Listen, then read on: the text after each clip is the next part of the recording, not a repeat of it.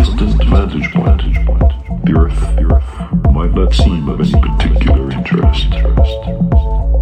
But for us, it's different. That's here. That's home. That's us.